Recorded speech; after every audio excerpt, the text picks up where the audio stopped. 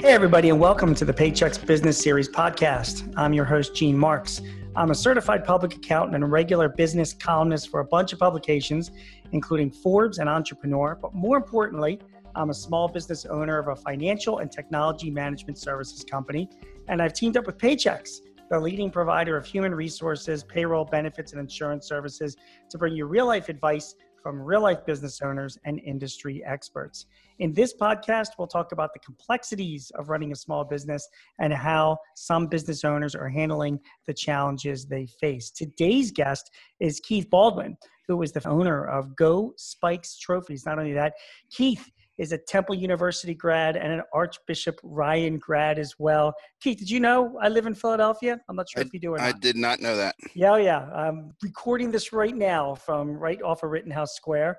So Okay. you and we're in good company. I went to Central High School and Lehigh. So did not go through the Catholic high school route like you did. But you've been in the trophy business for a long time. Tell me all about Go Spikes, what you guys do. A few things I'll just correct you on if you don't mind. Please, One, go ahead. I never did graduate Temple University. I was 2 years in when I was tapped on the shoulder and asked, well, actually, I was in a meeting and the opportunity came about. They needed somebody to run a trophy company that the company I was working with, if you're a Philadelphian, Gold Medal Sporting Goods. Sure. I was working there, working my way through college, and they were buying this distressed trophy company, Spikes, and needed somebody to run it. And I dropped out and went to Spikes when I was 18 years old. Sometimes college is not always the best route. I learned by my education with the School of Hard Knocks, quite honestly. Yeah. Spikes has been around for 90 years. Although I may look that old, I am not that old. I've been here 40 plus years, and Spikes has been around since 1929. Got it. I got it. And Central High School, we do the awards for Central. If you go through Central, a lot of our work is up on the walls of Central High School. Yeah, I know that because I'm the treasurer of the Alumni Association, so I see the checks that go through. So you know some of my friends that went there. Yeah. We do. I'm sure we do. So the trophy business, when I think about it, first of all, it's not your mother's trophy business in the sense that, back in the day it was high school awards, but you guys have branched out to corporate, to all sorts of ways to reward people. Tell me how the business has changed over the past 20 years or so. It's changed dramatically, and I'm probably proof of it. When I first got in the business, you could survive just by opening up your doors. You didn't really have to have knowledge of running a business. I didn't.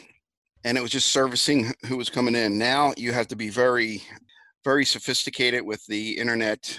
You've got to really run a tight business, and it's a challenge every day. So it has changed dramatically. And you're right, the largest part of our business is corporate awards, although we still do a lot of quote unquote youth awards and academic awards.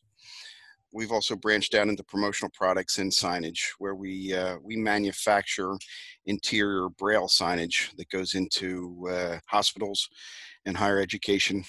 So we're a little diversified. So the pandemic comes along, and here you are as a company that's giving out promotional awards to corporations, for example, that they're scrambling just to keep their employees busy, let alone giving out awards, and schools that shut down and athletic programs that shut down.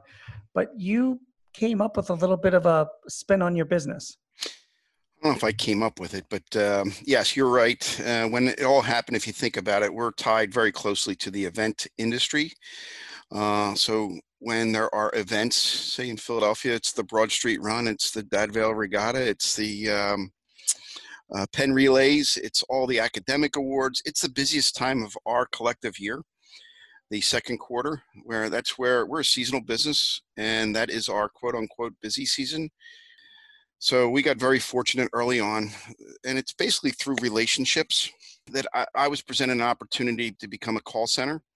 We partnered with AnswerNet, who was awarded very early on the contract for the state of New York to make calls to book appointments for coronavirus tests for the citizens of New York. So we got a call, I think it was March 20th. I had just laid off my entire staff, never had done that before in my life. And at 2:30 on that Friday, and I got a call from the bank who knew my situation, and we had shared the relationship Answernet and I with the same bank, which was First Trust. And when Answernet got the call, they called First Trust and said, do you know anybody that can help me fill seats very quickly? My banker knew that I had 50 seats that I could fill. I got presented that opportunity, and 4:30 I presented that opportunity to my staff and hired them back. Let me just stop you right there just to make sure I'm getting this story here, Keith. Okay. So your company is selling awards, trophies, promotional products for major events and corporations. You have about how many staff approximately? 45. Okay. So you have about 45 staff. The pandemic hits, you're basically shut down. Officially, the governor that Thursday made it official that we were not essential, and they closed. I got 3 showrooms. They closed us down. So we were not able to work, even if we had business. Got it. So you lay off your employees. Yep. Then you get a call from your bank who knows a company that is looking for somebody to act as a call center to really act completely different, line of business Yes. than what you guys do. Why would your banker even call you about this if it's not even what you guys do? They were looking to hire people, and Okay. they were looking to have somebody oversee those people. And she knew about us and put us together, and we were able to turn our place and our employees over the weekend. If you can think about the technology and you can think about that fire drill of training and getting everybody set, and I bought laptops for the people that didn't have connectivity Right. and to work from home. And long story short, we were calling early next week, the following week, and we've been calling since. So this company needed about 50 agents to call. You said you had about 45 or so. So you were able to Well, fill actually, that need. they had 250 seats. We were roughly 50. And I've since Okay. employed friends and family, other people that needed employment, because my number one why right now is to save jobs. So it's not only Sure. my employees, I've also been able to include other people's employees in this. What's amazing about that story, Keith, is that you're being asked to do something completely unrelated to what you guys do. Not that your people aren't trained in customer service and aren't good at it, but it's unrelated to being Yep. a call Yep. service. And your attitude was, hey man, I'll wash windows if that's what it takes to keep my people employed. Amen. And if there's an opportunity to do that, that's what I'm going to do. Yep. And have you been doing that since? I mean, Yep. we're still, yeah. So you and I are speaking right now. It's really the 3rd week of June. Philly is still not in the green phase yet. So, we're still essentially hobbled and mostly shut down. So Yep. you're still in the call center business right now. We've migrated slightly. We have done all the calls and booked all the appointments, and that started to fade a couple weeks back. And we've been on the front lines of this. So when the pandemic broke in New York, we were in the front lines booking that. And those calls could be very inspirational. People were thanking us for giving them hope. Or as one call led us, it was sad and really shook the staff because we called too late one time. We were calling for the father and the son picked up, and we were calling for the father to book the appointment, and we were too late. He had passed away of the virus the day before. So you can only imagine. So once that started to wane and we started to not have many calls left, we got shifted to the Department of Labor, where we're making overflow calls, or as they call them, triage calls for unemployment. With everybody's coming onto unemployment, the states can't handle the level, so they need additional help. So my staff has been training to handle unemployment calls for the last couple of weeks. How hard has that been to train your staff to do that? I mean, it's Hard. yeah. But I am so proud of them. It's amazing to me that they've been able to do it and hang with it and persevere. Of the 45 or so approximately staff that you had, what percentage of them carried on with you doing this as opposed to saying that's not for me? A high percentage, Okay. 80. Okay.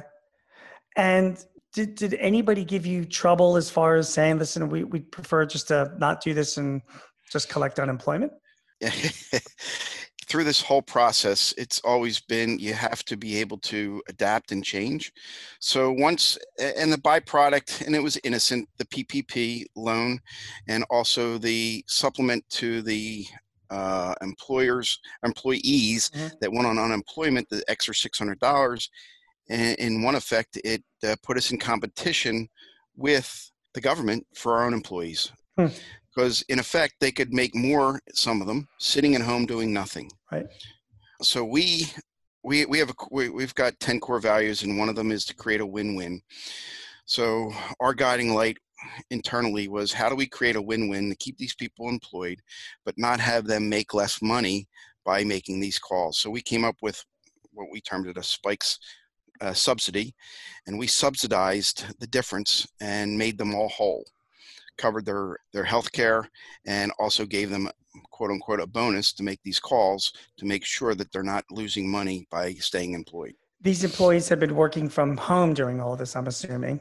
Yes, there's one or two that will come in because they don't have fast internet service at their home. Right. So they'll use our internet here in the building, but there's only one or two. Has there been, through all of this, have you made money during this period, or has this exercise really just been about sustaining the business? It was to sustain the business and actually keep them employed. That was the goal. How do you feel about that decision now? I would make it every day. At what point do you think you'll go back to being Spikes Trophies? Hey, do you have a crystal ball? If you do, can you lend it to me? We're guessing, hoping, praying, back end of the year, September, October. We're starting to see signs of life in my business. Generally, July, August especially is the slowest time of our year. So we just came off the busiest, which didn't exist. So once people, and we're starting to see some of the postponed events. Let's just say one example, which is the Broad Street Run, which usually runs in May. It's being postponed. I think it's October. So there's things like that happening, and we're getting notified of that some of the things that were in May and June and April are being pushed to the back end of the year. So we'll have our normal, hopefully, back end of the year business. Okay. In addition to that. Have you thought at all, when this whole thing is behind you, of diversifying a little bit and maybe having another company that does call center type services, or do you think you'll be through with this completely when the whole thing's over? That's a great question. We have had that discussion. I'm sure you have. And we have not ruled that out. It's a completely different business, obviously, than the business that you're in right now. Yes. So it would take a different model, different infrastructure, probably different management as well. But you got your foot in the door. It's all about getting contracts, right? We wouldn't do it on our own. We would do it in partnership with the person who brought us to the dance. So we would just be a supplement to their business, an extension of them that we would manage. Keith Baldwin is the CEO, Chief Relationship Officer, Managing Partner of Spikes Nationally Famous Limited. Spikes is, Keith, if you can give us your website one more time.